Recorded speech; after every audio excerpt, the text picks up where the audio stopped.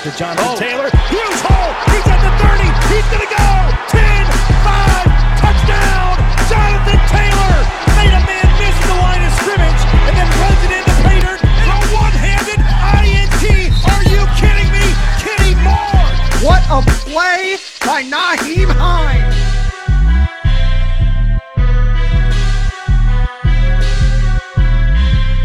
Horseshoe is back, baby. The horseshoe is back. What is going on, Colts Nation? Welcome back to another episode of the Bring the Juice Colts podcast. Today, we have a very special guest. You probably heard him in our intro, voice of the Colts, Mr. Matt Taylor himself. Matt, thanks so much, man, for coming on. How have you been? I'm bringing the juice. Yes, I'm sir. great. What's going on with you guys? Happy April, happy off season, happy draft season here, I guess. What's going on with you fellas? Nothing much, man. Just getting ready for the draft. Cody and I have been talking about that so much over the last few weeks that we can't wait to just finally do a live stream with the draft. That's going to be so much fun.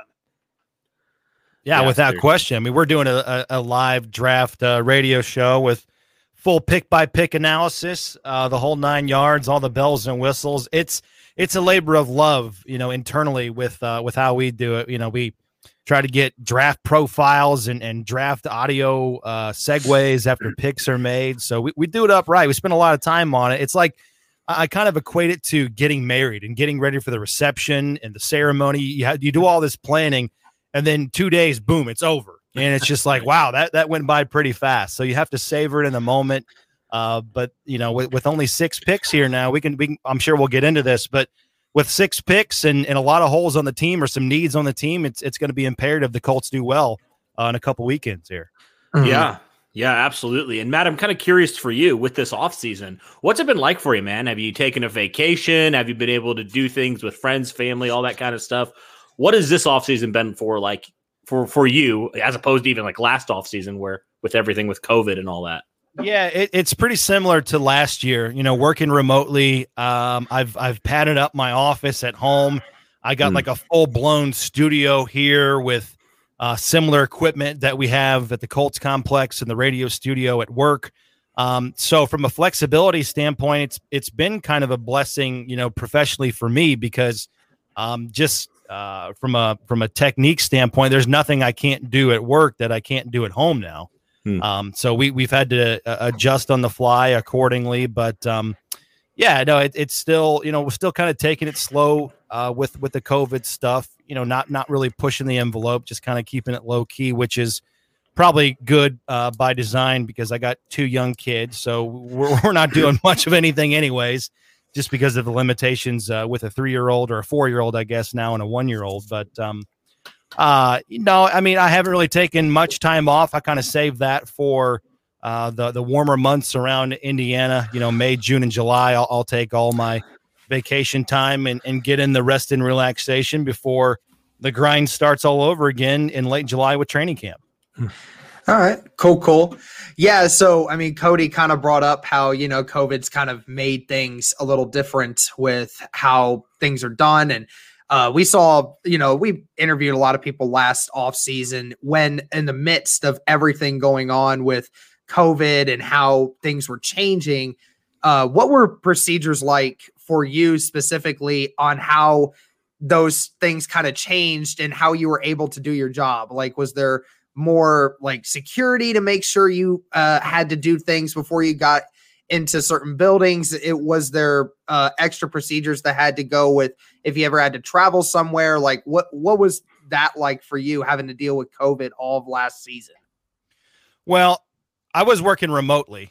So there wasn't a whole, there was a tier system, which I'm sure you guys probably heard about. I was not included in the tier system, and rightfully so, because the tier 1 members included players and coaches and, doctors and trainers. And there was tier 2, and those were, any other peripheral people that needed to, be around the team or join the team in any capacity. And so it was very much the league, and rightfully so, again, took the approach of, we're going to have to make this bubble as best we can.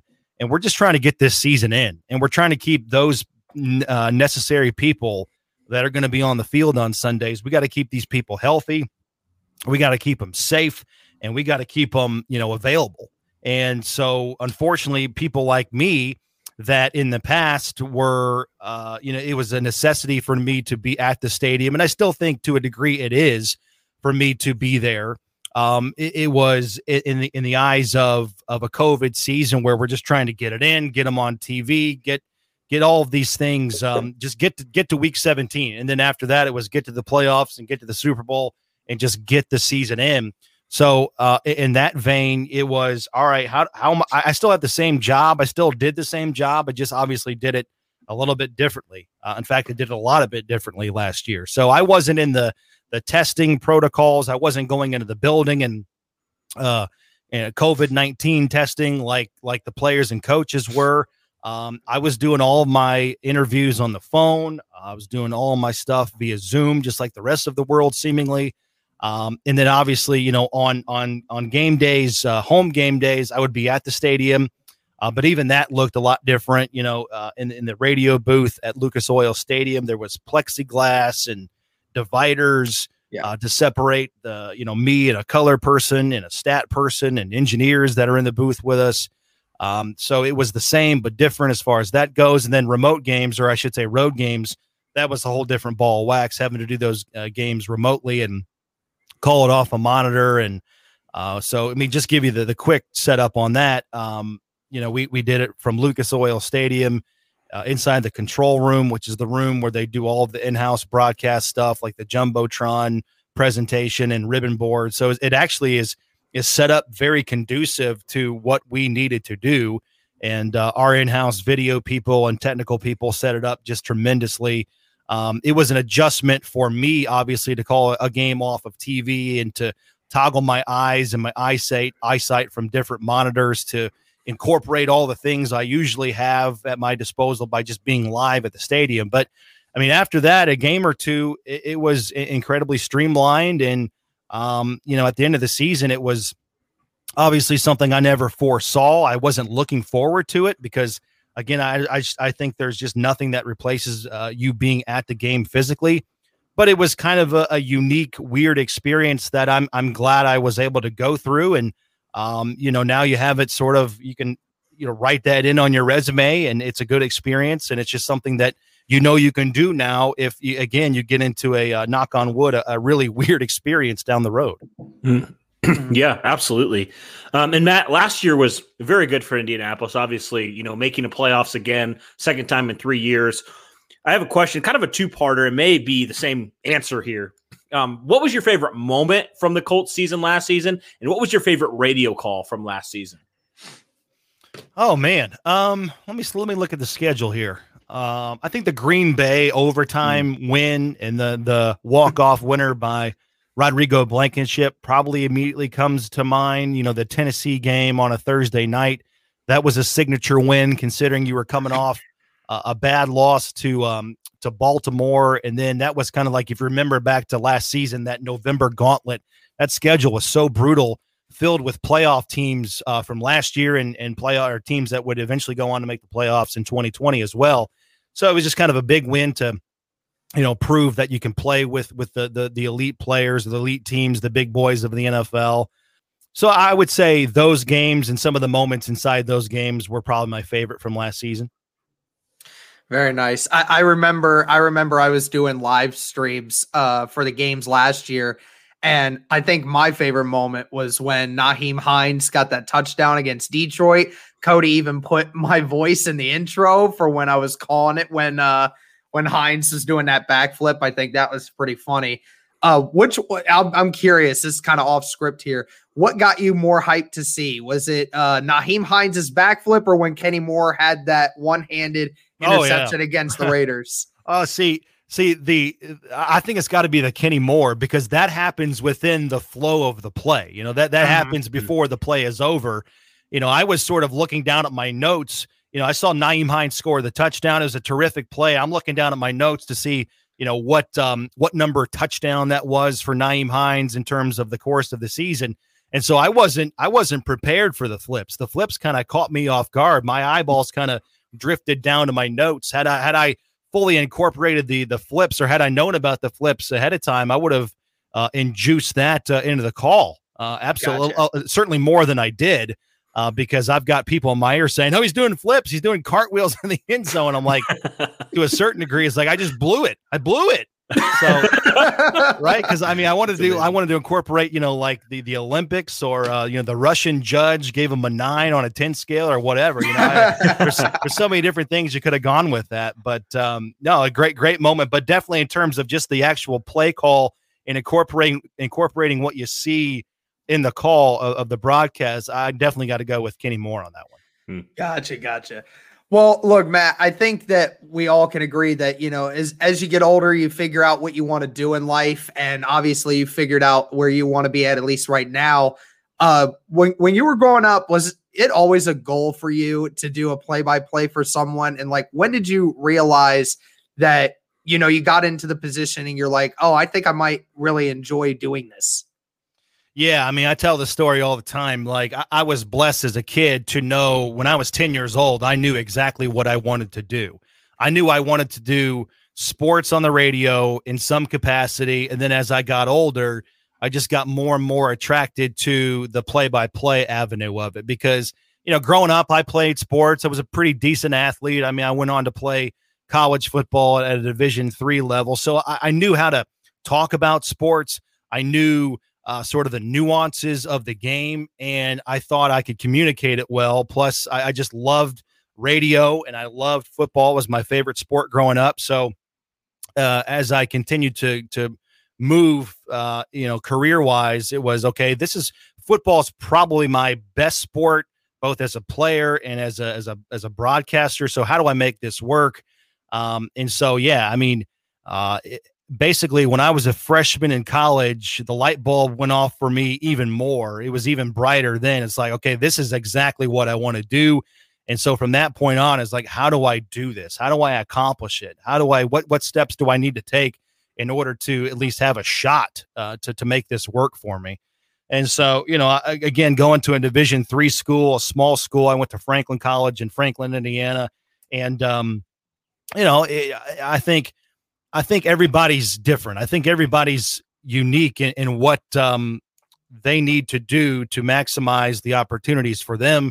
And this is by no means a put down at all. I mean it as a compliment to Franklin more than anything. But at schools like, Ball State around here or IU or some of these other big schools that have terrific, awesome programs, sometimes you have to wait in line. Sometimes you have to be an upperclassman to get the hands-on experience or get behind a mic to call games, whether it's a men's basketball game or a football game or a baseball game. At Franklin, man, like you're talking about a school of 1,200, 1,300 kids. So right away as a freshman, I was, just get me behind a mic. Let me make mistakes. Let me sound awful for a little bit and learn how to make this to work for me. So to me, it didn't matter that I wasn't calling Division I games. It just mattered that I was getting experience and I was learning how to prepare, learning how to, adjust to different situations, based on the game I was calling. So that really kind of fueled my passion. And then career-wise, everything I've done post-graduation from college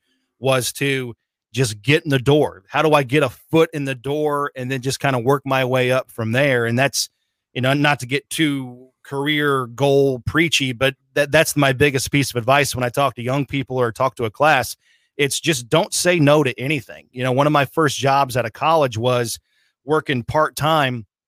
I was part-time as part-time could be at MS Communications, downtown Indianapolis, which is they have the flagship station of the Colts, which is 1070 The Fan. And my job was to come in. I mean, they just pulled my resume from a stack and they said, we need you to come in and answer phones on a high school sports show that airs 9:30 to midnight on Friday and Saturday. Right. I mean, it's like the when you're a young kid, 22, 23 years old, you're still kind of in that hang out, go out mode. And people kind of look at you like you're crazy, like you're going to go do what and make how much money. But again, it was a foot in the door. And had I said no to that, I would have said no to everything after that. And in short order, I was, again, just trying to prove my worth, prove my versatility, prove my drive. Shortly after that, I was producing shows and then hosting shows. And then, so it's kind of all uphill or downhill, and depending on how you look at it from there. But if you think you're better than that crummy part-time job, then you say no to everything that can happen to you after that. And then eventually, obviously, led to the position you're at with the Colts, right? I mean, that opening came up, I believe it was 2018, if I'm not mistaken, somewhere around that time. How did that all go down for you? I'm kind of curious how that all worked out, because I believe if I remember correctly, it started as kind of an interim basis and then eventually transitioned to full time. What did that look like for you? Well, I've been with the Colts since 2012. When I was hired with the Colts, I was hired to oversee all of the radio production and oversee just the entire radio operation, and that basically meant everything except call the games.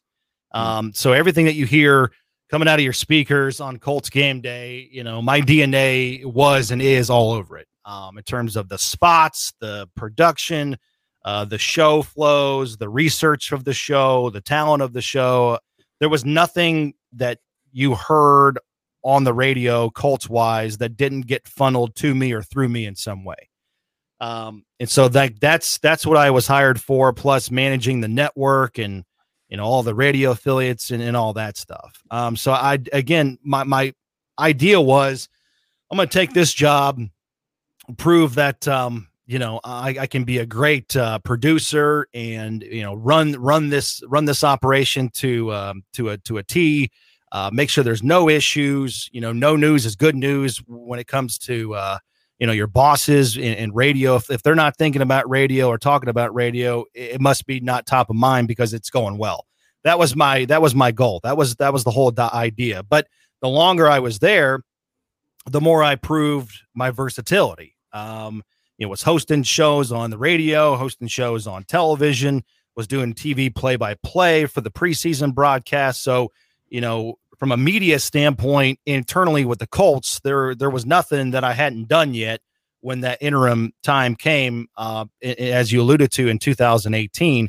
That year was just a crazy blur because, it was so, it happened so fast. The change needed to be made very quickly. There wasn't a whole lot of time to think. There wasn't a whole lot of time to implement help under me, so to speak. So I was basically doing 2 full-time jobs at the same time for 6 months, or the entire season of that year. And the Colts went on to make the playoffs and played 2 playoff games. So it was a long season filled with long hours. There just wasn't enough time in the day work-wise to get it all in, to get it all done. So that meant a lot of late nights for me, staying up late, making sure I had all the preparation done, because if you know anything about me, preparation is key. So work pretty much just kind of consumed me. The Colts kind of just consumed me for those 6-7 months, whatever it was. Plus not dealing just on a personal level, just dealing with the fact that you don't know what, your future is going to be. It's not to get too over dramatic with it, but if in normal business and in a normal world, if you're up for a promotion, basically if you get it or don't get it, the only people that will know are your boss or you or your spouse, depending on what you tell that person. With me, I was up for a promotion and hundreds of thousands of people knew it, which made it very, I tried to block all that out as best I could. I thought I did a pretty good job of that, but there are times where you're lying in bed thinking, what else do I need to be doing? Do I need to appease some other decision maker in this process? How's the process going to work? So you always have that sort of in the back of your mind. And so I thought there was a point early on in the season where I said, I'm going to try not to think about this as often as I can, because it just does no good. And so I just sort of, was at peace with my mentality of, hey, if this is meant to be, it's meant to be. Just go do the best job you can. You can do it. You've got the skill, you've got the work ethic and the preparation to do it. It's just a matter of what ownership and what the powers that be decide. And so that's out of your hands. You can't control it. So don't even worry about it. And so it all worked out. But yeah, 2018 was certainly, I think I can think back on it now and probably in 5 years from now and look back on it fondly. But during the time, during that season where you're working just your tail off just to get from one day to the next and one game to the next game. It certainly was a blur. I don't ever want to do it again, but again, looking back on it, it was a wild ride and obviously something I'll never forget. Well, we're all certainly glad that it worked out for you, but let's talk about some free agency stuff here real quick. We've been asking a lot of Colts fans and a lot of people we brought on about this free agency period. And I'm sure you've heard, a lot of the Colts fan base saying that they were hoping Ballard would be aggressive in free agency this year. And so far, he really hasn't done that. He's basically been the exact opposite, basically resigning the majority of the guys who are free agents this year for the Colts, and just bringing them back, and then probably just going to address most of the needs in the draft. What's your thoughts been on Ballard's free agency so far? And has there been someone that Ballard has re-signed specifically that you're excited to see back in a Colts uniform this year? Yeah, I mean, not surprised at all, to be honest with you. This is what he does. If you're surprised by this, you quite frankly haven't been paying attention. And there's two different ways to look at it. There's what you said of, having money and not spending it and letting free agency kind of pass you by. Another way to look at it is, you've got, depending on how you look at a handful of guys on the roster, you've got 19 to 20 out of 22 starters on both sides of the ball coming back. And you were close last season. You were 11-5, and you should have beaten the Buffalo Bills in the playoffs, and they went on to play in the AFC Championship game. So that's one side of it is, hey, there's no reason to sort of make drastic moves and arguably overspend in free agency when you already have a lot of the necessary pieces in place. But that being said, every team has needs. Every team has holes they need to fill and some key positions they need to address. And obviously with the Colts, as of right now, offensive tackle, defensive end, consistency at corner, perhaps more consistency at wide receiver, given the fact that T.Y. Hilton's coming back in free agency. And reportedly it's only a 1-year deal, things like that. On a personal level, I'm excited to see Marlon Mack's return. And, if you asked me back in January and, when Chris Ballard talked at the end of the season about how he felt about Marlon, but given the fact he was coming off a bad injury with an Achilles and just the whole contract situation, I would have been surprised. I still am surprised that he's back in free agency, but I'm glad that he is. And it makes a lot of sense. All of these deals, it's funny. You look at free agency, you got 5 in-house signings or re-signings and 5 off the market signings, and all of them are 1-year deals. And if you look at them individually, they make sense to be a 1-year deal, given where each guy is respectively.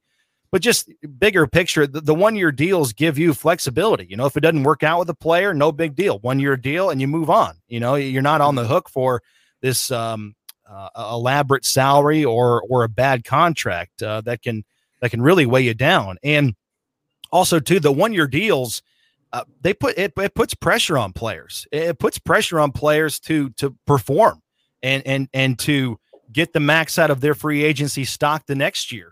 So from that standpoint, I really like it, but I love that Marlon Mack is back on a personal level because I thought it was just a really crummy deal for him.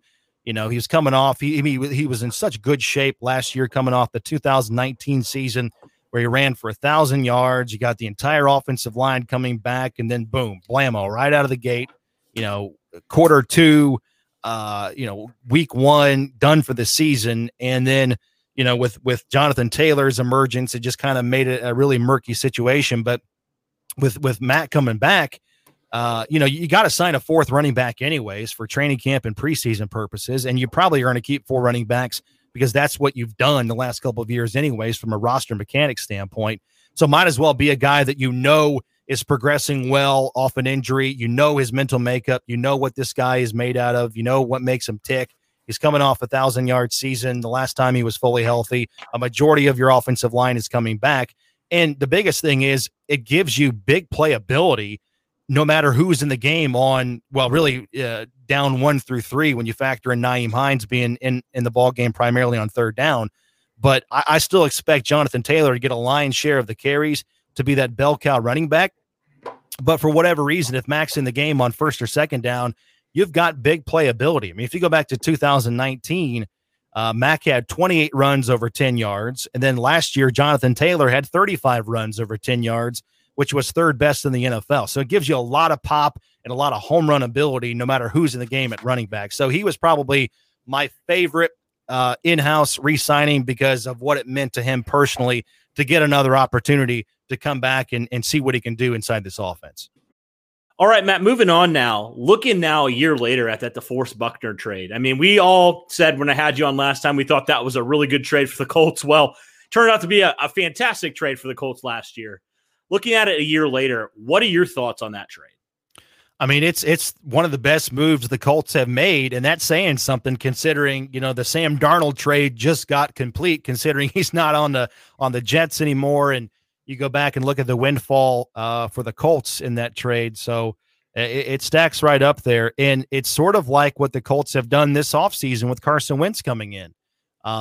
Sitting there at 21, are you going to be able to get one of the top quarterbacks in the draft? Probably not. And then if you do move up to be in that situation, you're going to have to give up a ton of draft capital this year, a ton of draft capital in years after that, probably a couple first round picks.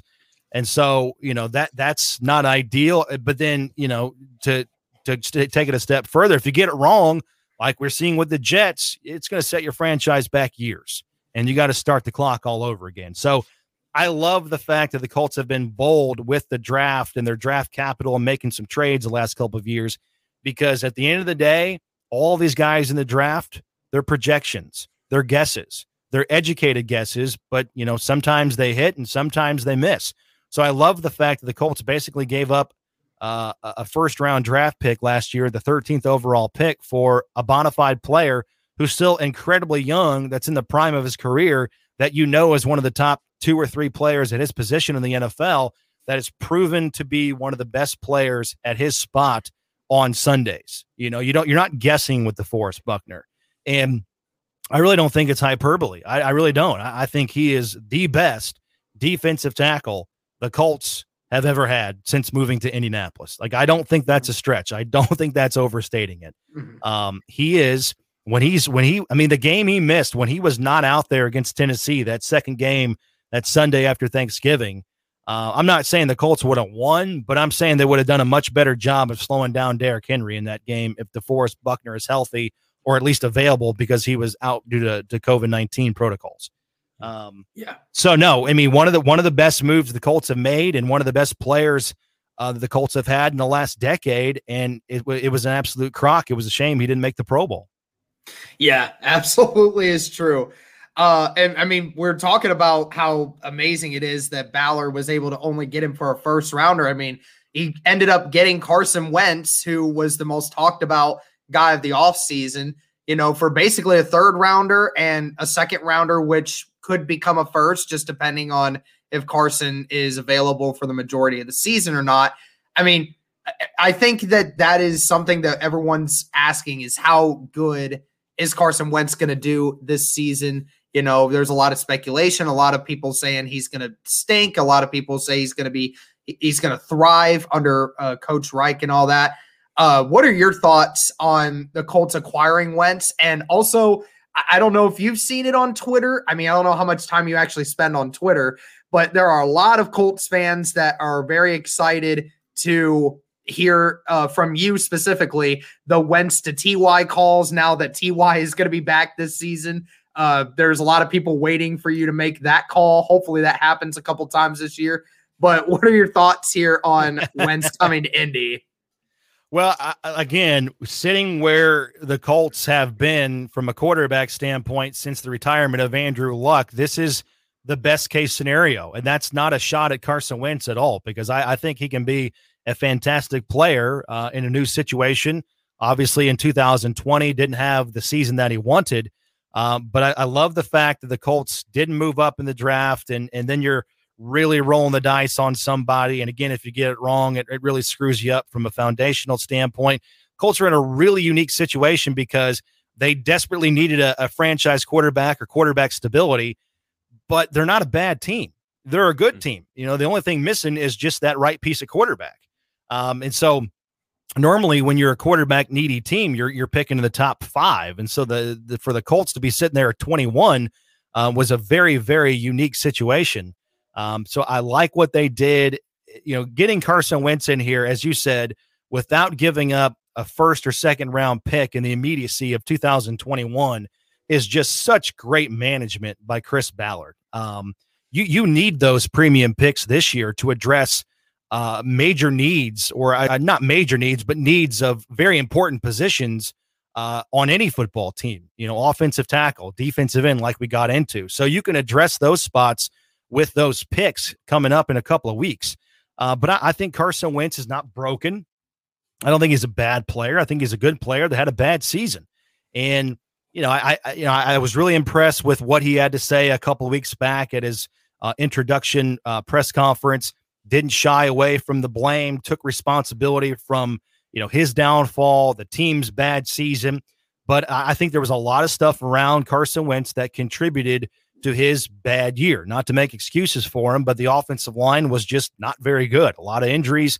I mean, he took 50 sacks in 12 games last year. They had a lot of injuries to the skill positions. I talked to Ron Jaworski when the deal went down, and he said that COVID-19 and the abbreviated offseason really affected Carson Wentz in terms of reps and just not getting on the same page as a handful of guys. And you had the whole Doug Peterson saga. And so he's not to be absolved from his part in why Philly had a bad season last year. But I think coming to a new setting where, he's got Frank Reich. I mean, the Colts don't make this move without Frank Reich. I mean, let's be honest and let's be clear about that, right? I mean, the Colts with Jim Irsay and Chris Ballard, if they don't trust Frank and they don't listen to Frank in terms of his intel on the player and as the person, they don't make this move. And that's what Frank is so good at. He's going to coach Carson much differently than he coached Andrew Luck or Jacoby Brissett or Phillip Rivers. He does such a good job of coaching the player and the person, not just the position.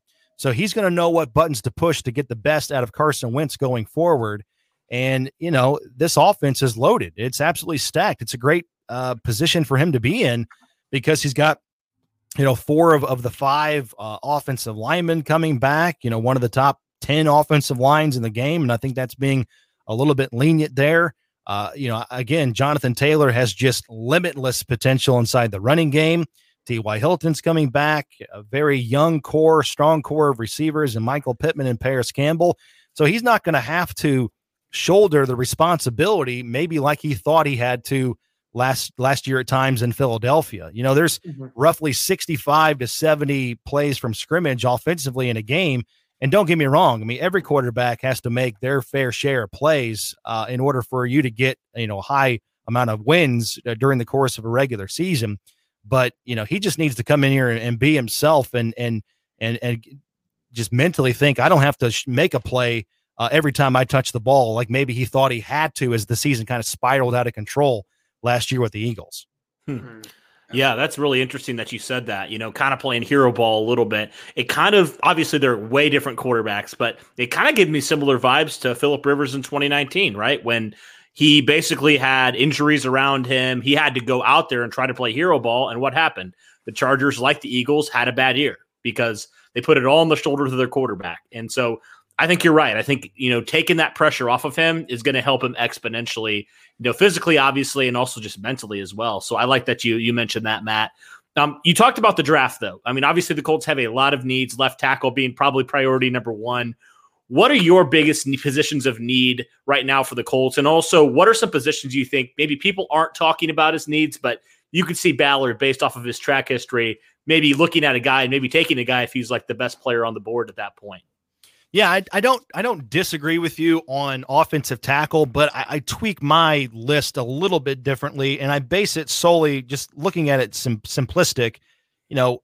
For me, it's probably defensive end because if you look at where the Colts are deeper roster-wise right now and where the draft is deepest when you compare the two positions, defensive end and offensive tackle, that to me is why defensive end is higher because it's just as far as this year is concerned, it's a more the commodity of defensive end is going to be a little bit more scarce than offensive tackle. Most years to get a plug and play starting offensive tackle, you got to take that guy pretty high in the draft, or at the very least in the first round. It's sort of unique this season where I think you can get starting caliber offensive tackles on day 2, round 3 even.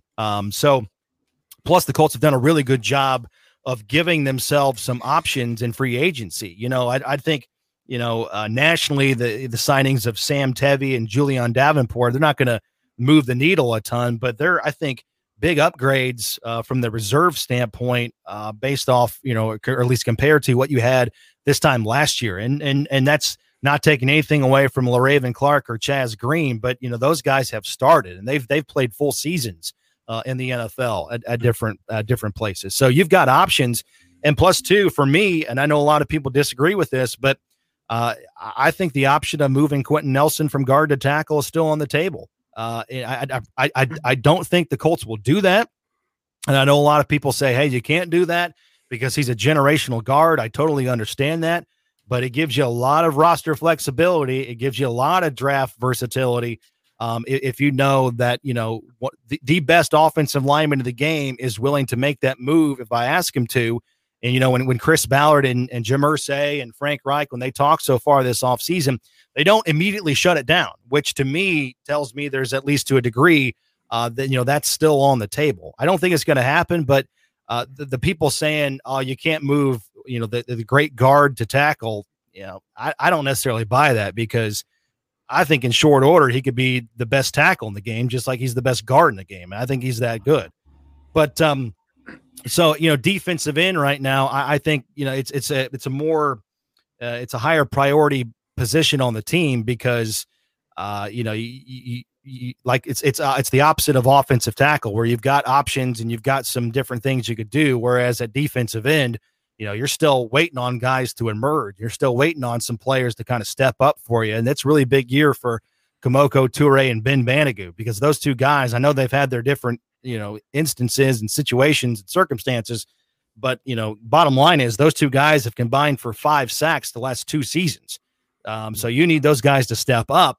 And I think, if you wait for a defensive end on day 2, round 3, those premier guys are just not going to be there. And I don't think there are premier guys to the extent where there's not a Chase Young in this draft like there was last year, but to get the top end defensive ends, I think you're going to have to pick those guys in the first round compared to waiting on day 2 in the second round to pick up a guy like that. Whereas offensive tackle, I still think you can get some pretty good depth and a pretty good starter on day 2 of the draft.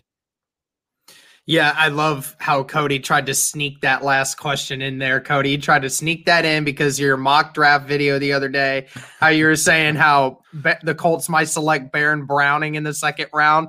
Oh, yeah. Right. That was Cody just trying to sneak that one in there. Well, here's the point. Thing, though. Oh, sorry. Go ahead, Matt. No, I'm just going to say, just real quick. No matter what you think is a higher need for you, you stick to the board. And so if you've got an offensive tackle there at 21 that you love from the get-go, you don't even blink. You just turn the card in and you go, and you worry about it later. And that goes for every round, every position. You only get 6 of these things, and you got to make it work. And these guys have to contribute for you right away. And so you don't worry about the position. You just get good football players. Mm-hmm. Mm-hmm. Yeah, I guess to my point, so somebody said there's no way the Colts take a linebacker in round 2 or whatever, because I had Baron Browning there sitting there, like far and away the best prospect in round 2 or whatever. And I was like, really? I think we probably said the same thing about running back last year. So that's kind of funny. That's a really good point. Who would have thought the Colts would trade up for a running back? Yeah, right. Exactly. Last year, after having Marlon Mack. So, it doesn't matter. You get great football players. And if you think like you can make a guy work systematically and he'll fit the culture, and this is a great football player that you don't think is going to be there in a handful of picks, and you love him regardless of the position, you go bold and you worry about getting that draft pick later. We've seen Chris Ballard trade back numerous times. So, it's not crazy. Darius Leonard, I don't even know who Darius Leonard was in 2018, and now he's Darius Leonard. So, those guys, they know more than we do. They certainly know more than I do. And so you leave it to them to stick to the evaluation and put their board together. Yep, absolutely. All right, Matt, I got a personal question for you here. I know Cody and I have asked this a couple times for a couple people, but when you're broadcasting a game, do you ever get like nervous during those anymore? I know obviously you've got a few years under your belt now where you're used to it now, but you ever still get those nerves like before the game starts where it's like, all right, I got to try to make sure I don't mess this up or make sure that everything is perfect, 100% ready to go. Like, do you still get those every now and again? I don't get nervous. And it's sort of, it goes back to my playing experiences, playing 3 sports in high school. I played college football. It's sort of just ingrained in me. I take the same approach as being a player in a sport as I do to this gig. It sounds cliche. It's that old Lombardi quote, failure to prepare is preparing to fail.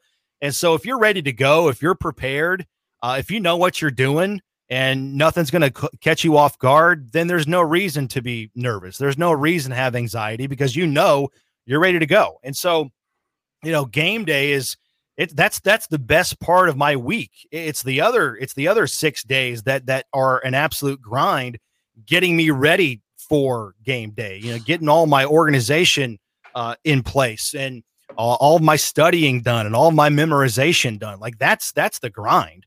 And don't get me wrong. Like I'm not working a jackhammer. I'm not digging ditches. I get to talk about football and study football. It's the greatest gig in the whole world. But, I kind of also liken it to taking a test, in college. You can cram for the test. You can study for the test. And if you know the answers to the test going in, then the test should be easy. And I'm not saying game day is easy for me, but my goal is to have nothing catch me off guard and be able to put everything that happens during the game into context, put it into perspective.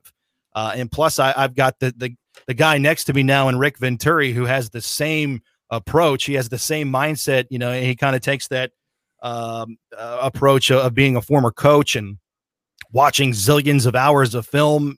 And so he knows all of these guys. He knows all of their strengths and weaknesses. And so, yeah, I put a lot of time into it. And, people, I've passed my notes around internally and to other people, and they just kind of like make fun of me. They're like, why do you have so much stuff on the third string guard? Well, it's like, hey, if there's 2 injuries, boom, that guy's in and he's a pivotal part of the game. He's a storyline at that point. I'm going to need to know who he is and where he comes from and, where he's been and the stuff like that. So, the thing I'm most cognizant of is, when you do that job, you have a great, in the back of your mind, you have a responsibility in the big moments to get it right.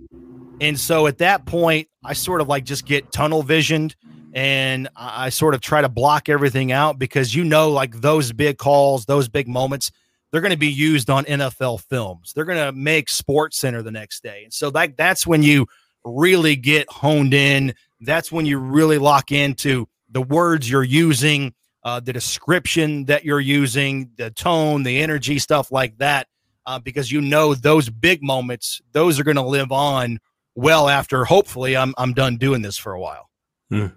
Absolutely. Well, thank you so much, Matt, man, for your time. Really appreciate it. It's good to get some insight, man, into the guy that we hear every Sunday, talking Colts. So, yeah, man, I'm really excited for this next season. Obviously, I know you are as well. Yeah, man, I'm really looking forward to this draft as well. I think it's going to be a great time. It's going to be awesome to see who are going to be the future Indianapolis Colts that, who knows, maybe we'll be calling in a few months here. So, yeah, man, really appreciate your time. Thanks for coming on. Yeah, my pleasure, guys. Always good to be with you. Call me anytime. Love talking ball and appreciate the podcast. Thanks so much for having me. Thank you. Absolutely. Thank you.